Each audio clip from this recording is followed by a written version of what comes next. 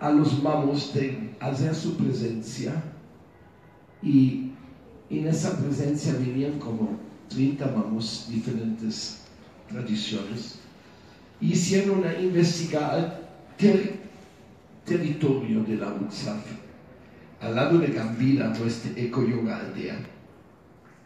Y conclusión de su investigación fue lo siguiente: ellos dijeron, este sitio no es bueno para educación. Quedamos frustrados, dijeron, no, es perfecto. Entonces nos tenían, no, este sitio es bueno. Entonces, por esta razón, yo pedía a una querida madre conocida mía que ya estaba de la misión de Suiza, para que ella vaya allá y pone las manos en el asunto de organizar este paso de la UDSA, es la María Shodia que está ahí.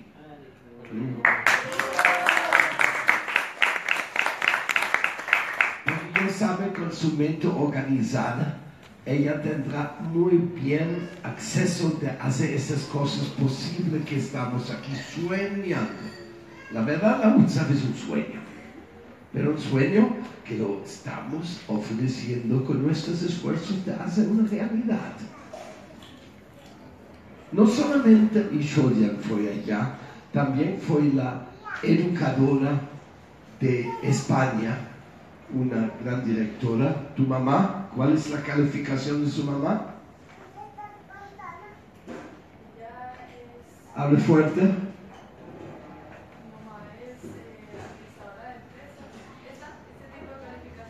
¿Alguna educativa también tiene?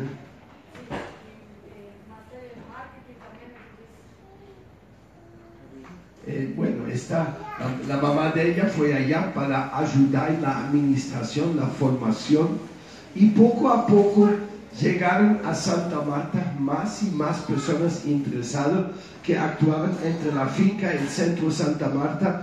Ya se abrió una oficina oficial de la UDSA en Santa Marta, y también, por ejemplo, en la tierra de Bogota, acontece que está en la clínica ayurvédica Las Vedas. Entonces ya teníamos un sitio donde se pone la investigación de la medicina natural a disposición de los estudiantes que pueden llegar allá. Muchas circunstancias favorables que se presentaron, que nos dieron mucho ánimo. Ahí comenzó a cocinar la cosa, se comenzaron a hacer los primeros libretos de ríos, pero los distribuyen con tanta determinación que no nos dejan ni siquiera una copia aquí para mostrar, ¿no? Ese es el colmo, ¿no? Y ya fueron impresos 2 veces, una vez en el SEBA. El SEBA debería tener copia, ¿no? Bueno. También la municipalidad de Santa Marta le gustó tanto la cosa que nos financiaron una nueva edición que se repartía con Cavita. ¿Cavitita? ¿Dónde está? Cavita personalmente va a los pueblos ancestrales, a las escuelitas de los niños, y presente allá con un tremendo drama de qué es la temática. ¡Ay, hay una! Esto sí, a este fue de Santa Marta, esta es ya la última edición hecho por Santa Marta. Lo vamos a pasar aquí para que puedan mirar. Gracias, Carita, siéntese. Entonces, los pueblos ancestrales, que nunca nadie vaya a regalar nada, menos algo que realmente les sirva. Entonces reciben de ríos información sobre los peligros de la sociedad moderna, el capitalismo depredador, mejor dicho, apoyo de parte de este pensamiento a lo que ellos aprenden de sus abuelos y abuelas, ¿no? Es una unión. Claro, Dios, 120 libros, hemos sacado un extracto de lo más importante, pero nos faltan aproximadamente más 20 libros para sacar de esto. Eso está en marcha. Simultáneamente muchas otras cosas surgieron. Y la cosa, inclusive algunas discusiones, que esto sí, que esto no, que esta cultura sí, que esta cultura no hay representante fidedigno, etcétera, etcétera. Entonces, ¿dónde están mis puntos? ¿Ya leyeron los 21 puntos? ¿Las leyeron? Bueno, déjenme ver. Entonces hicimos un estudio. ¿Qué es la Universidad de la Sabiduría Ancestral? ¿Cuáles son nuestros temas con los cuales queremos profundizar? Ahora, algo con la libertad de la UDSA fiscal, que cualquiera que siente que tiene algo importante decir sobre estos 21 puntos, bienvenidos, compártelos. No espera que nosotros hacemos todo el trabajo de representar la sabiduría de todas las culturas, porque es imposible. Es más, no somos capacitados. Yo no puedo hablar sabiduría muy ancestral, muy sky. Se tiene que hablar el que lo estudió y vive toda la vida. Lo mismo que cualquier otra cultura. Pero también cada persona, cada religión, cada tradición tiene sus aspectos confidenciales, por decirlo, secretos, que solamente se comparte con iniciados o lo más íntimo. De eso no estamos hablando. A ese tema nos estamos metiendo. Nosotros estamos hablando de los temas de la sabiduría ancestral, de las diferentes culturas del mundo, o inclusive de los pensadores nuevos que nos dan respuestas sobre, ahora le voy a leer, qué queremos aprender del mundo. Cómo agradecer a Padre-Madre, Creador, por todo lo recibido. Yo le doy una copia. Puede tener una copia del papel. Segundo, cómo cultivar la tierra.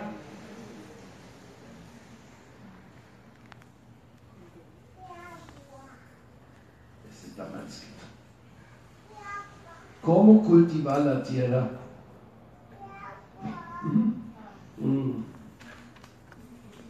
sin contaminarla con los agroquímicos. Corrígeme eso, por favor. Tercero, cómo vivir la vida en familia dignamente.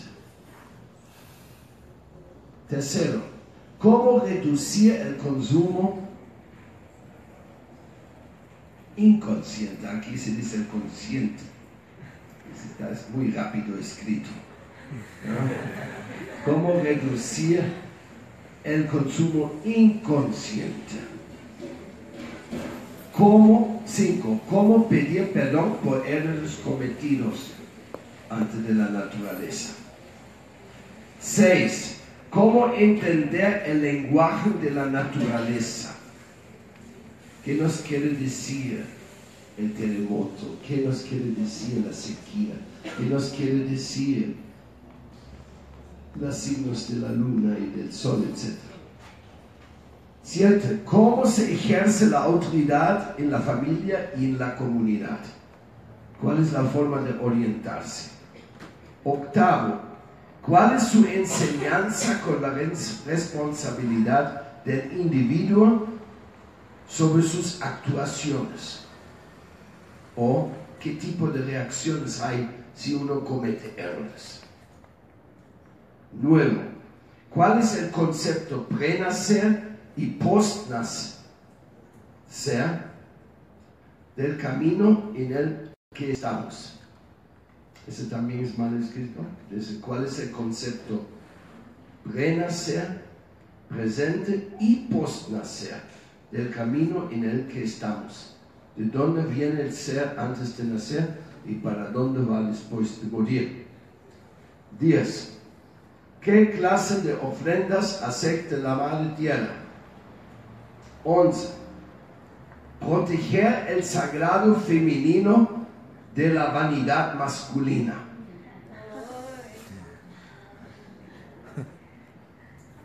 12. Conocer a la Madre Cósmica. 13.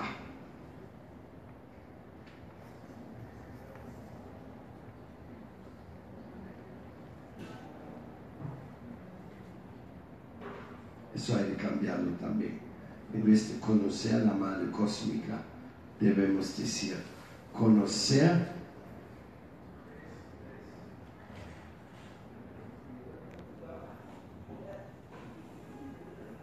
los regalos de la Madre Cósmica.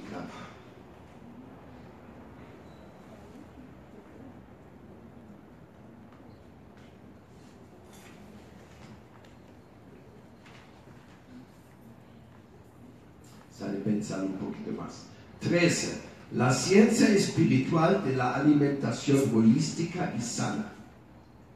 14. Artes de las diferentes culturas y artículos manufacturados por sus artesanos. 15. Historia de la sabiduría en los diferentes pueblos sobre su cultura que se desea compartir para el bien común. 16. ¿Qué ayuda hay en el activismo de las diferentes culturas para la protección de la Madre Tierra? También está mal escrito, tiene que ser.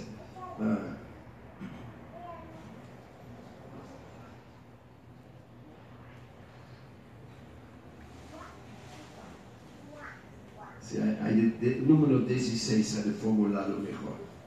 17. ¿Cuál es el deber de cada ser humano con la Madre Tierra? 18. Recomendaciones para la formación de niños. 19.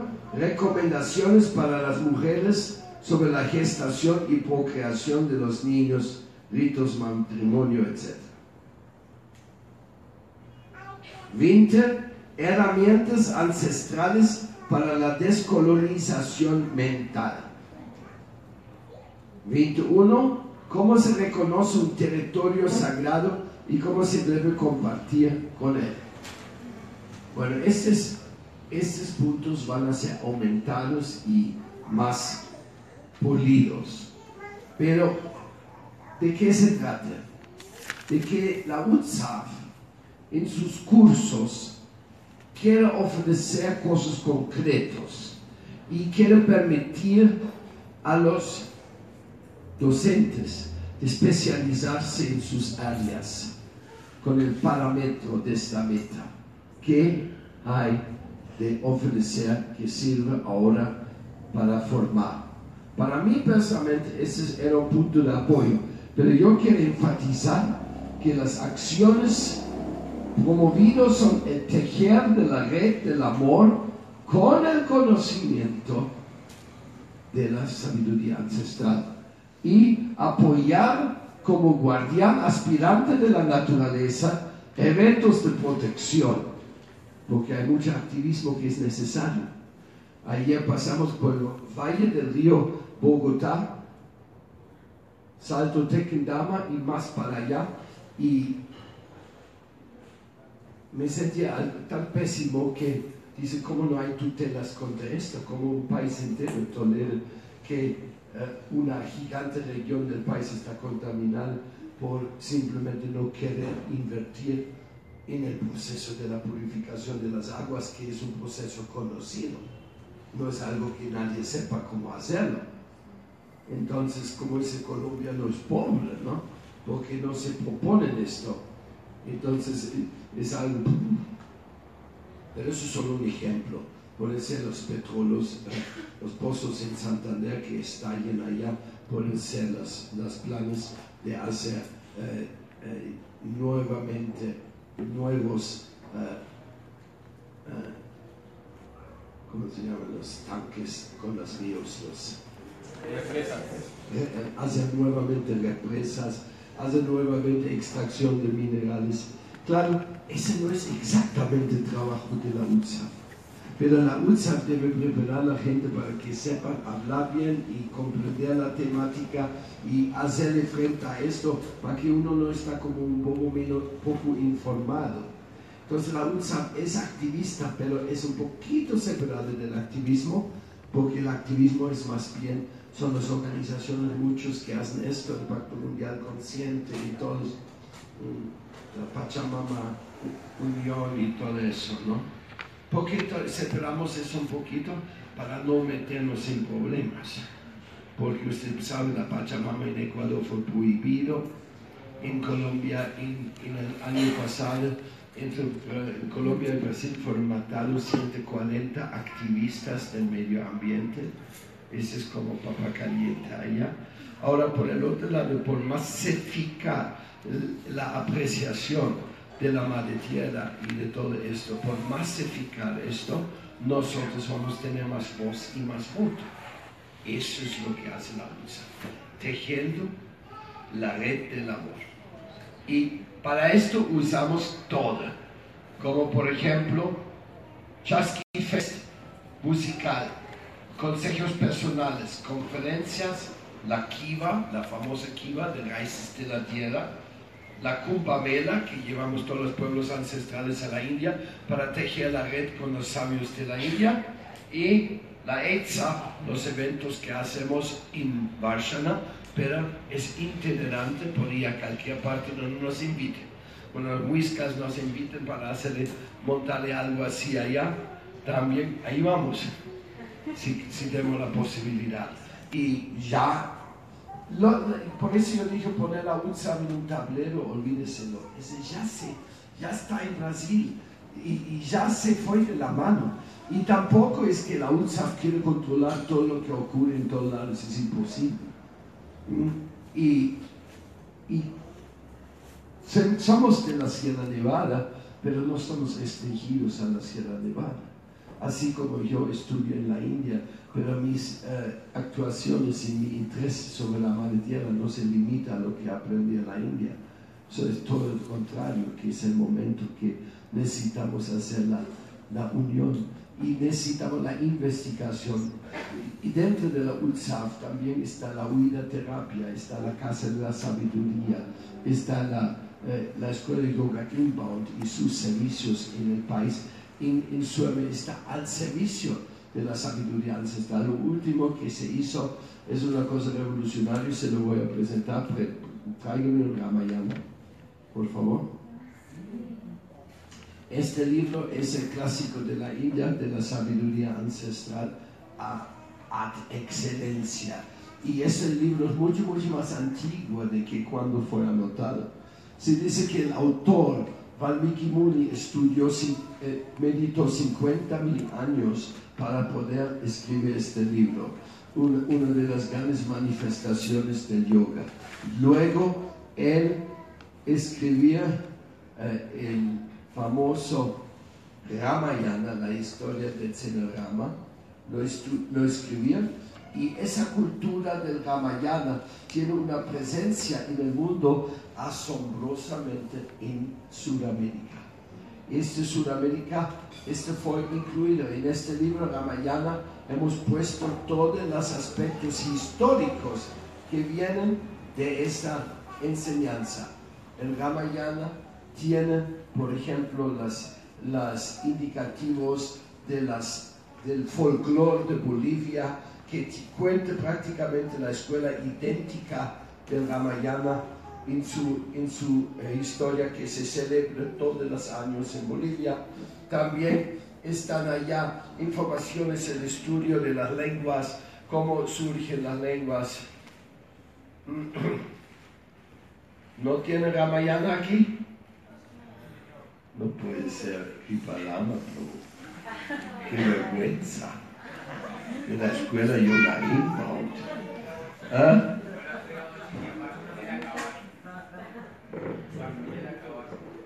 ¿Se acabaron? Oh, ok. Bueno, le hago de publicidad. El libro de Ramayana fue publicado por la UDSA en alianza con muchas otras personas interesadas en el yoga, etc. Es algo para nosotros un gran orgullo de poder haber publicado ese libro como ofrenda a las Naciones Unidas del Espíritu. Y cuando usted lo vea, usted dice, ¿esto cómo será? ¿Cómo posible? Usted tiene mucha plata. Pero la razón es que un amigo de dinero de la ciudad de Armenia dijo, yo pago la impresión. Y así fue que podemos ofrecer este tremendo libro hoy a ustedes. Algo espectacular. y que le da mucha alegría, porque el Ramayana es sabiduría ancestral hindú de familia, pero mejor dicho, marcada. Entonces, así se ofrecen cada día más nuevos aspectos, y los eventos o los sitios donde se pone, usted ya lo conoce, páselo a la gente que no lo han visto. ¿No?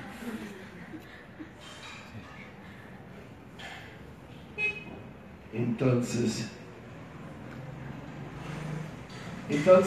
el hecho es que nosotros en la UDSA somos abiertos para que todo esto sea un desarrollo juntos con todos los abuelos y abuelas. Pero ellos tienen que ponerse las pilas si están interesados de que lo suyo también será reconocido, porque nosotros invitamos de parte de ellos documentación en video. Si ellos no quieren o no pueden hacerse la molestia de anotar o escribir todo lo que quieren contribuir, lo pueden grabar. Y si no tienen ninguna facilidad de grabar, que vengan aquí y lo grabamos. Eso vamos a ofrecer también para que tenemos este material. Y una vez grabado, este material es evaluado por la mesa educativa, y si vemos que eso es algo realmente valioso, entonces formamos con ellos ciertos cursos en nombre del mismo docente, con referencia al docente, para que la gente que quiera saber más del tema pueda dirigirse a él directamente. Pero así, todos los detalles no hemos elaborado todavía porque estamos muy, digamos, muy... Verde. Sí, en pañales. La UDSA está en pañales todavía, pero está bien marchando y mucha ayuda. Yo soy muy entusiasmado y asombrado que se ha movido, y también que la UDSA tiene la característica de realmente, por ser una dependencia de la ley original administrada por abuelas y abuelos, dentro de los parámetros recién presentados, que no es especulativo, no es propiedad privada de algún tipo de sección de orientación filosófica, porque eso sería como una llanta sin aire, sería como un auto derrotarse. Si una cosa, por eso mismo la cosa era muy delicada. Inclusive en el punto mayo me atacaron en la Kiva y dijeron: ¿cómo usted se toma el derecho de publicar tantas cosas y hablar de la UDSA y de la nube? Esto era algo de muchos. Entonces yo dije: bueno, yo hablé de eso, pero todos los demás podían hablar también. Yo tengo ganas de difundir esto hasta la India y a todos los rincones de la tierra, porque me parece espectacular. Entonces, al final teníamos que refinar, y me parece perfecto que nadie puede decir: yo soy representante de las Naciones Unidas del Espíritu. Nadie puede decir, porque las Naciones del Espíritu es demasiado grande. Eso es algo grandiosísimo. Pero podemos hacer ofrendas a las Naciones Unidas del Espíritu. Y esto lo tratamos de inspirar. Ojalá que haya una universidad sucursal Muisca, otra en Vera, otra en la Amazonía. Ojalá haya todo eso.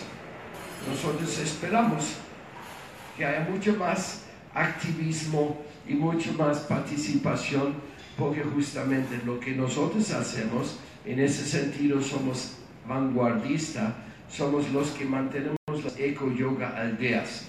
Y aconteció que muchos de ellos están en santuarios extraordinarios.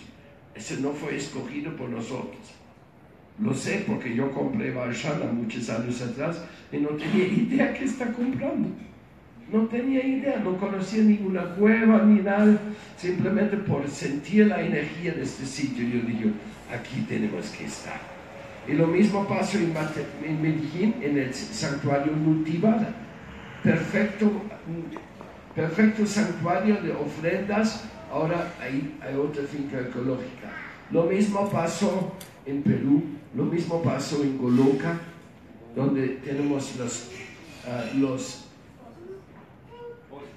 los pozos de sanación de los pueblos ancestrales están dentro de la finca que nosotros tenemos allá. Entonces, así, siga adelante, por todos lados Krishna nos puso. ¿O será que en todos lados hay santuarios? No sé, pero en todas maneras estamos muy involucrados en esto y sentimos, por ejemplo, también todo lo que nosotros estamos proponiendo con nuestros amigos, especialmente de los pueblos ancestrales, es que queremos comunicar sus tesoros, sus advertencias al mundo, porque eso es lo que el mundo necesita. Porque yo le digo una cosa, en Europa la gente ya no cree en la iglesia. Si todavía van a la iglesia es porque es una institución que tiene hospitales y que tiene una estructura grande y tradicional, pero no crean nada. Entonces a la gente de Europa le interesa más la opinión de un mamo o un kogi del arhuaco, de que digan estos en sus cosas. Entonces, pero sin embargo hay algo que necesita de ver el mundo, una unión entre los pueblos que tienen preocupación por la tierra. Esa unión es muy importante y lo tratamos de trabajar para ella, porque cuando es no solamente un grupo que está versificando su sabiduría, pero casi se puede decir, esa es la opinión de los pueblos ancestrales.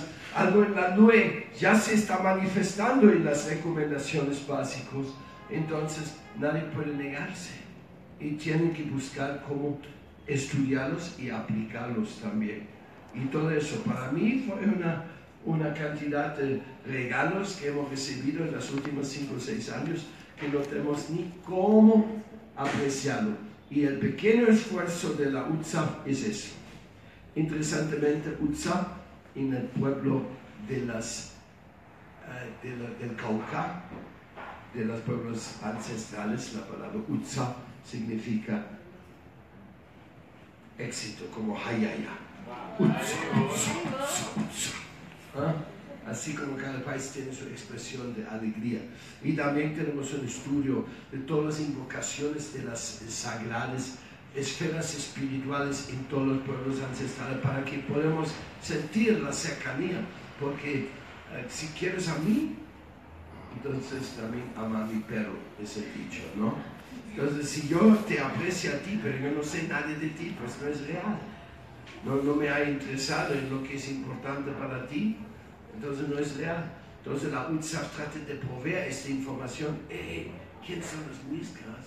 ¿Quién son la gente, por ejemplo, de Zenú? ¿Quién de ustedes sabe algo de la Zenú? Levante la mano. ¿Quién conoce la cultura Zenú?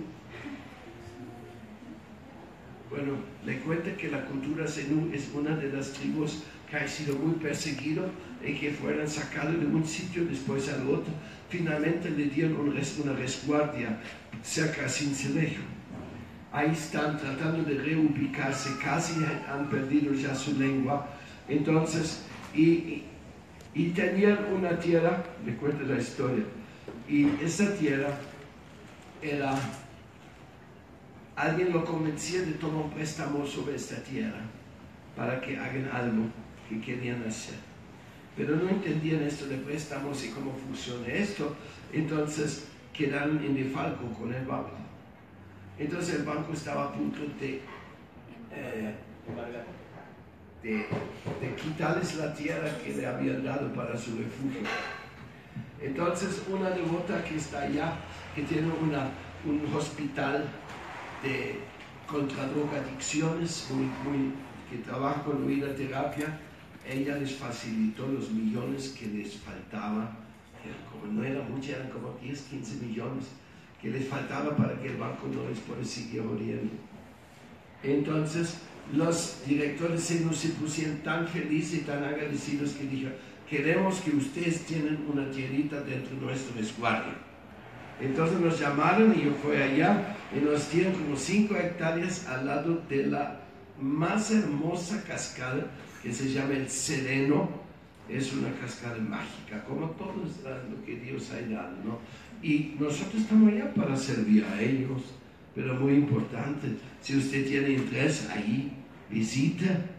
Esos son todos proyectos. Yo tengo más proyectos en la UDSA de que tengo gente que puede hacerlos. Entonces es muy importante que usted entienda en esa reunión que es mucho dinamismo, que el Señor ha tenido, sí, no es un plan divino que se está manifestando. Y ese plan tiene que ser pesado porque esa gente que está repartiendo la tierra para hacer monocultivo hasta en el último rincón de la tierra, ¿no? Esos están muy peligrosos. Están muy peligrosos. Y yo sé que todos ustedes saben esto, pero poca gente se está poniéndole presente que es un monocultivo. ¿Cómo llegaron los monocultivos a la costa de Colombia? ¿Sabe usted? Sí, seguro que sí. Espantando a los campesinos con muerte y terror hasta que todos salían corriendo o vendían sus tierras por nada. Y ahora de repente todo está en nombre de empresas grandes haciendo monocultivos allá. Esto fue un sistema. Ese no fue unas pocas pandillas de criminales. Los criminales están todos en Nueva York, en Wall Street, haciendo planes como invertir los millones de las grandes empresas para hacer supuesto desarrollo económico del planeta, del mundo. Entonces, todo esto también hay que tomar en cuenta cuando uno trabaja en esto, ¿no? Los pueblos ancestrales no han sido aplastados y destrozados desde el inicio cuando llegó el colonialismo aquí. Ellos sabían, si la gente aquí va a tener voz y voto fuerte, nosotros no podemos hacer aquí lo que queremos. Y por eso han hecho sistemáticamente. Y la UDSA, en la NUE, es la primera vez que el abuelo y la abuela es tomado al pie de su palabra.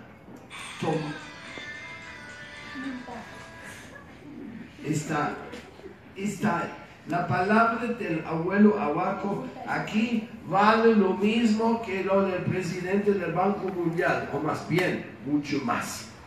Porque el abuelo dice la verdad, el presidente del banco es un mentiroso. Entonces, pero dentro de los niveles de la captación de acumular sabidurías, estamos animando a la gente que nunca han hablado en público, que nunca han vocificado su sabiduría, de compartirlo. Y esto en realidad comenzó con Ikuashinduna en Tejumaque 2012. Esta fue la primera reunión donde se dijo, y de ahí viene la UDSA, ¿no? En ese momento el Mamupalía dijo: hemos roto el silencio de 500 años. Hemos visto lo que hace este hombre blanco y nos dimos cuenta, eso está muy grave. Y él dijo, cuando el colibrí, cuando el águila y el cóndor se encuentran y todo eso, y por eso dijo, ahora tenemos que trabajar juntos. Y yo creo, en esto estamos. Por esto estamos con ustedes. Y eso es algo que coincide perfectamente con lo que dice el Señor Chaitanya cuando aparece en la India y dice: vayan al mundo entero y comparten el santo nombre. Coincide perfectamente. No hay ninguna complicación al respecto. Bueno, con eso no les voy a cansar más. Yo sé, ese tema no tiene fin y les agradezco mucho a su interés, su participación. Y ahí paso la palabra a ti. No, ¿sí tiene preguntas? ¿Sobre algo lo que escuchan? Sí. ¿Qué participación o vínculo político tendría la UDSA, ya que cumple lo que decía como de carácter privado, ya que no tiene como un vínculo político estatal en el país? Pues primeramente la UDSA no es colombiana. Aquí hay surgido muchas cosas de eso, pero no es colombiana. Y no es venezolano, no es brasilero, no es alemán, no es chino, no es de la India. Es una sabiduría de total universalidad. ¿Y con quién estamos? Estamos con los guardianes de la Madre Tierra. Los que se comprometen con la Madre Tierra y el bienestar de todos que están aquí, con ellos estaríamos. En este momento puede ser el mejor candidato en Colombia, Petro, alguien que puede decir, yo sí quiero hacer algo bueno aquí. Yo creo que estamos más o menos sin duda sobre esto, pero como UDSA no tenemos que pronunciarnos sobre esto. Eso no es nuestro deber, eso lo vamos a hacer individualmente, que pienso uno. Y además yo trabajo también con los exguerrilleros. Pepe Mujía es una maravillosa persona. Él y su esposa fueron muchos años encarcelados por su activismo pipamaros. Llegó a la presidencia de Uruguay. ¿Pero será que lo dejaron actuar? No, él no está satisfecho con lo que podía hacer. Entonces la política es como una cosa bien complicada, ¿no? Y pues el resto, quién sabe qué plan viene, ¿no? ¿Qué plan viene con estas cosas? De todas maneras, el socialismo tiene unas propuestas tan hermosas, pero tiene unas grandes fallas que no reconocen la libertad del ser. El socialismo se inclina al marxismo y eso se llama la dictadura del proletariado. ¿Saben qué significa esto? Que hay unos sudras, unos brutos que le van a dictarle a ti cómo comer, como decir, que estudiar, dónde trabajar y si puede viajar o no puede viajar. Muchas gracias. No prefiero la democracia de los capitalistas bandidos. Porque, imagínense, así son, tienen encarcelado todo Cuba allá, ¿no? Y China también, es una cosa más loco. Eso es lo que se ha hecho. Entonces el socialismo no, necesitamos la cosmogeocracia. Esa la tenemos y nuestros abuelos tienen que revelar qué significa esto. ¿Será que Petro lo sabe? Ojalá que sabrá. Porque Dios sabrá, entonces tendremos un futuro brillante si Él llega al poder. Pero usted sabe, sí, esa es una cuestión. ¿Sabe qué? Yo personalmente creo que la UDSA tiene que llegar al corazón de aquellos que hacen los errores ahora. No debemos polarizar amigos y enemigos. Aquí solamente hay tierra, nuestra madre, nuestra vida, nuestro futuro, y quienes tienen el poder hacerle razonar con el abuelo y apoyo de los abuelos. Esa es mi visión de esto, ¿sí? Porque un candidato que será la solución para todos, yo no creo que existe ni siquiera. ¿Ah?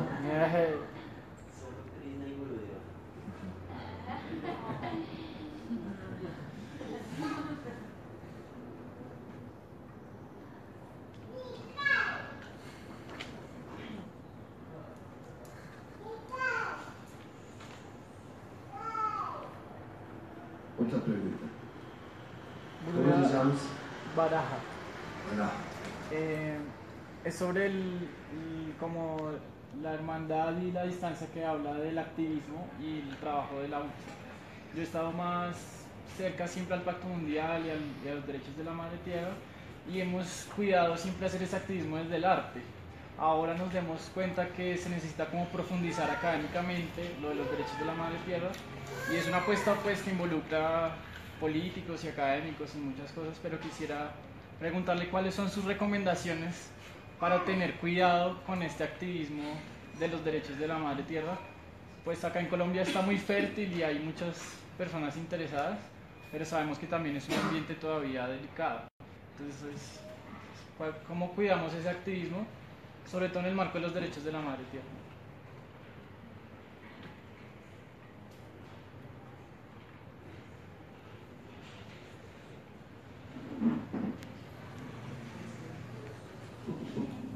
Bueno, si preguntamos a Yuna en el campo de la batalla, él diría: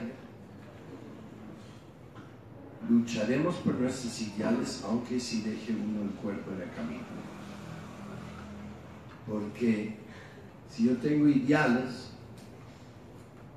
¿qué importa dejar este cuerpo? Este cuerpo también hay de dejar en algún momento. Claro, no es que queramos morir. No.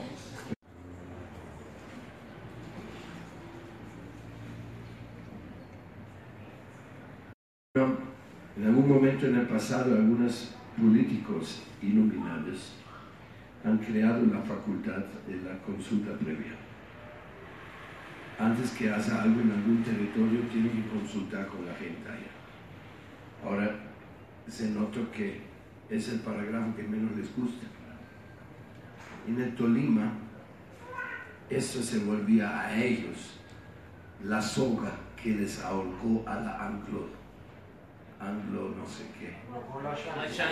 Anglo Ashanti, sí. Entonces ellos ya tenían todos los contratos hechos en Bogota. Pero el gobernador de Tolima no sabía. Entonces llegaron 30.000 personas frente a la casa del gobernador que fueron movilizados por nuestro amigo Arjuna, allá justo se llama Arjuna. Entonces el gobernador dice, sí, yo tampoco no estoy en favor de esto.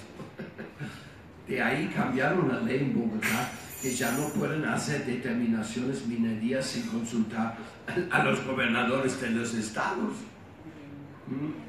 Porque la cosa es, hoy en día la tecnología ha puesto nuestra Madre Tierra en jaque, porque ellos estudian ya por satélite donde hay metales, donde hay petróleo, donde hay esto. Ese tiene una tecnología. Entonces con esto llegan a un país pobre y dicen, mira, queremos ayudarles a ustedes, ¿qué necesitan? Necesitan computadores para las escuelas, o que solamente firma aquí que podemos investigar mejor los recursos de su país. Así hacen, tal cual. Le garantiza que muchos de los corruptos que reciben millones de dólares para ponerlos en su cuenta en Suiza, para dar licencia de extracciones, etc., ellos piensan, yo estoy haciendo un bien para mi pueblo porque así va a ser más riqueza aquí en mi región que está medio pobre, etcétera, etcétera. Ellos, porque en fin de cuentas son colombianos también, ¿no? Pero ahí se despistaron. Él sabe más sobre este tema. Para aportarle, Gurmaras, que precisamente al lograr Shanti allá en Cajamarca, en los principios de entrar al territorio hace un par de años, y ofrecieron a una escuelita que se la pintaba, pues a la Junta de Acción Comunal de una escuelita que le iban a pintar la escuela, pues en aras de endulzar esa población. Lo más bonito fue que la Junta de Acción Comunal rechazó eso e inmediatamente a la semana la pintaron. Entonces es eso lo bonito frente a esos modelos que llegan, pero que aquí y en este continente hay esa voz fuerte que se alza. Bueno, yo quiero que tú también analices un poquito también su aprecio de la UDSA o lo que tú recomiendas, y también como tú has sido un líder del Pacto Mundial Consciente en la Guacamaya Justiciera, para que mucha gente que aquí están, aquí no te conocen, para que estén un poquito más en línea.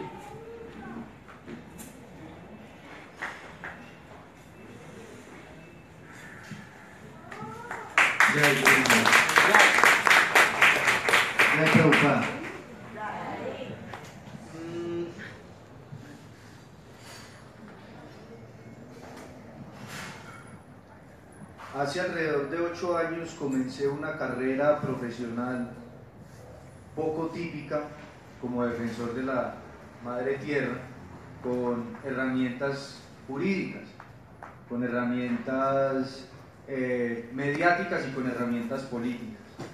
Una combinación de varios factores que lograron a la fecha, por encima de muchas críticas de personas que pensaban que irse en contra de megaproyectos y en contra del Estado era imposible.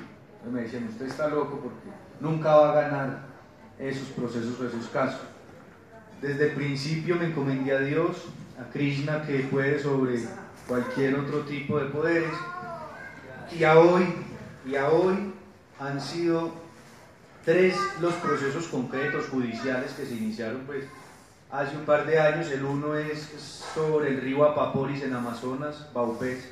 Había una multinacional canadiense, Cosigo Resources, y bueno, los puso a confrontar, hubo un debate y se llevó la demanda a los mayores, allá antes de radicarse, los mayores le echaron sus bendiciones, sus rezos. Eso fue un sábado, yo estaba allá en la selva, la profundidad del corazón de la Paporis, y el lunes llega la noticia de que la Procuraduría de Colombia ordenó suspender esos títulos. Fue muy bonito porque aquí la familia significó a ese rezo, porque aquí todo esto es de rezos. El activismo es la consecuencia de tener una base espiritual definida. Entonces, funcionó, aquí la familia estuvo vinculada, nuestro querido hermano Héctor Buitrago, su nombre espiritual es, no recuerdo, con Héctor, sí, Héctor Buitrago, y otras personas pues en el país lograron elevar esos rezos. El otro fue el de Vallasolano, que fue el primero que me amarró a un árbol, real, fue literal. Y ese se ganó judicialmente, también se le ordenó a la empresa. Fue realmente el efecto de esa demanda el que generó la presión en el gobierno en ordenar tumbar el proyecto, un proyecto que ya tenía más de $3 millones en inversión de infraestructura dentro de la selva, ahí muy cerca a donde se aparean las ballenas, muy cerca. Ahí había un proyecto que pretendía talar 800.000 hectáreas. Eso era lo que le estaban ofreciendo en el Chocó. Esa era la oferta de esta multinacional a sus inversores. Hablaba en inglés, yo miraba eso, sí, porque afortunadamente pues en Canadá, una multinacional canadiense, tiene uno la facilidad de meterse bien a esas empresas. Entonces bueno, todo eso con la ayuda siempre de Krishna logró tener éxito. Y la tercera, que fue una demanda contra ese proyecto de Anglo-Gola Shanti allá en La Colosa, los magistrados lograron ordenar un estudio profundo de diferentes universidades y expertos internacionales, y bueno, por ese tiempo, gracias a Dios, en la consulta popular se les dejó claro a la empresa que no quería a la gente que ellos estuvieran allá. Entonces, al fin y al cabo, hoy los rezos, las oraciones, la concentración a las deidades y a la divinidad, hoy, después de todos estos años, es pedir fortaleza para que la voz de esa madre se siga alzando y proteja a esas comunidades que dentro de los territorios son quienes hacen las resistencias físicas y materiales. Nosotros desde aquí con difusiones en redes y todo eso, pero más que eso es ese rezo fuerte para que una situación como esas que se está viviendo no solo en Colombia sino en el continente pueda darse por terminada, porque si nosotros hablamos de que un hueco gigante producto de la extracción de oro se va a hacer en una montaña como, no sé, aquí pongamos Monserrate, y entonces que en 5 o 10 años vamos a ver a Monserrate ya y ahí para abajo. Es más o menos esa la visión que se tiene para el resto de las montañas de Colombia y de la selva, y no solo pues sacar minerales o extraer, sino también construir represas. Algo que me acordaba cuando se hablaba del río Yuna o río Magdalena. Esas otras, bueno, ya esas tres fueron las que gracias a Krishna exitosamente tuvieron su cometido. Ahora hay una sobre el río Samaná que queda en Antioquia. Imagínense que se pretende inundar 1000 hectáreas de un bosque pristino, que es de conos kársticos. 1000 hectáreas. No, o sea, es un bosque pristino porque no puede entrar ganado ni gente. Entonces está en esa máxima expresión de la botánica y de su belleza, y son unos cañones, una cosa hermosa. La situación es que ahora lo pretenden inundar, y la corrupción, y por eso solo la oración y el poder de nuestro Ser Supremo puede contra eso, porque imagínense que los técnicos de la autoridad que otorga la licencia en un primer momento lo que hicieron fue negar, pues ellos no niegan porque los que niegan son los jefes o los que autorizan. Lo que hicieron los técnicos con los estudios fue decir, no se puede conceder la licencia y recomendamos que no se haga por esto. A esos 5 técnicos, el 30 de octubre del 2015, o 2016, puedo ser impreciso en eso, los renovaban el contrato y el director de esa agencia, que es la Autoridad Nacional de Licencias Ambientales, cuando ellos bajaron a firmar la renovación de contrato, les dicen que suban a la dirección, que los contratos están allá, cuando los contratos de todo el mundo estaban ahí, pero no, los de ellos están allá. Suben y el director, sin decirles nada, se llama, es un personaje que ahora está en otro cargo público, como raro. Luis Fernando es uno de esos tantos instrumentos de otras cosas. No les dice que cambien el concepto técnico, pero sí les dice, ustedes están seguros que eso es así, y los deja 4 horas en la oficina encerrados, a ver si salen cambiando de posición. Pues gracias a Dios no lo hicieron, pero en 3 meses sacaron otro concepto técnico, otros técnicos diciendo, no, esa represa se puede ir a hacer porque allá no hay peces, no hay ni gente. Bueno, lo bonito es, y en el canto al agua que hicimos en Bárcena, donde sus aguas van, las de Tena también, las de esa cascada y ambas van a dar al río Yuna, que es el río de origen del río Magdalena. El río Yuma, gracias. El río Yuma. El río Yuma es el nombre de origen. Y resulta que en esta represa de 1000 hectáreas, sin represa, se le aporta el 30% de oxígeno al río Magdalena después de todo lo que recoge en este territorio.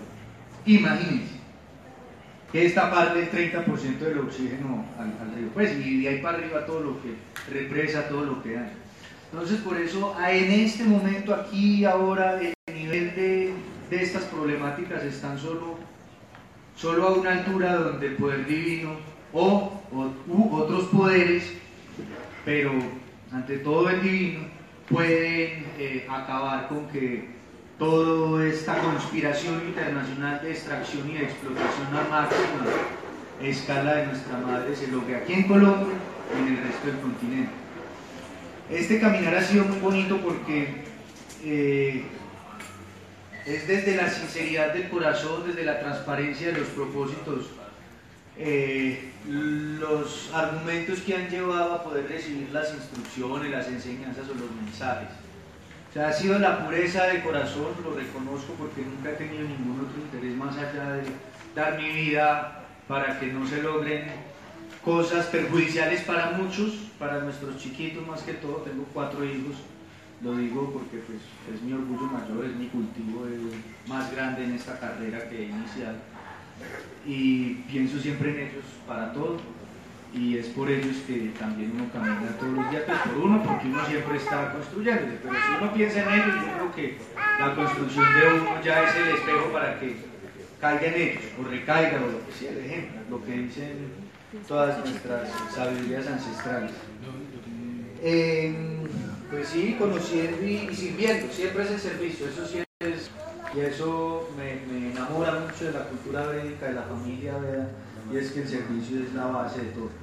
Y un servicio con fundamento espiritual, doctrinal, con la práctica juiciosa de los mantras y de todas que las herramientas que tienen para poder alejar a Madre cada vez más, pues se logra que esos niños se formen desde la pureza.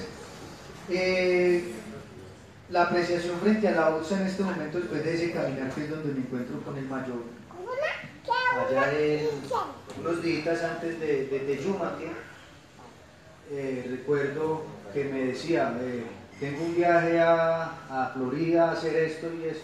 Me preguntaba, pues, ¿lo cancelo, lo modifico? Y inmediatamente le dije que sí, como sin pensar para que él tampoco dudara, porque sabía pues que ese momento era muy especial. Y bueno, ya su personalidad propia, valga la redundancia, logró lo que ahora es la UDSA, desde el nacimiento aquí, desde el fundamento que tienen en el resto del continente, de lo que he podido comprender. Pues esto realmente es un cultivo o una cosecha que se está haciendo para ellos. Así la UDSA tenga la visión de poder compartir todos estos conocimientos a otras personas que están ávidas de adquirirlo. Son ellos los que desde esta plataforma van a tener no solo la formación académica desde otros parámetros pedagógicos, sino la capacidad de juntarse todos alrededor de un solo propósito, de un propósito que es muy bonito y es poder profundizar en la cultura propia, en la doctrina, en el dogma, brinda, y poder compartir alrededor de otros conocimientos y otras sabidurías la aplicación de estas en la vida y en las situaciones que surgen en nuestra interacción. Reconocer lo valioso de esas sabidurías pues en la práctica, porque es para eso que se adquieren esos conocimientos, y que también nuestros pueblos puedan tener el valor real, que este pueblo colombiano, este pueblo continental se siente identificado con unas raíces muy, muy de origen. Entonces, gratitud, Aribol.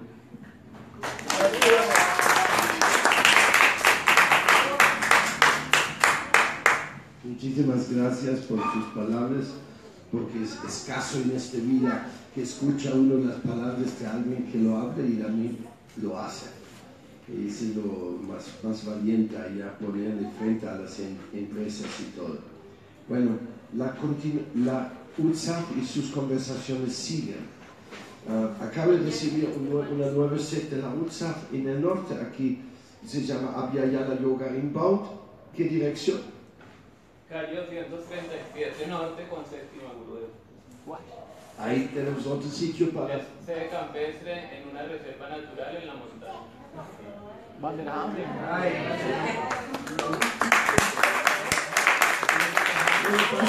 uno hace las cosas también vienen, se manifiestan. Entonces, ahí vamos todos juntos, todos felices y bien coordinados. Ya, yo para mí tengo que terminar porque tengo una cita pronto. Hare Krishna. Un abrazo a todos. Hayaya, hayaya. La UDSA va hayaya.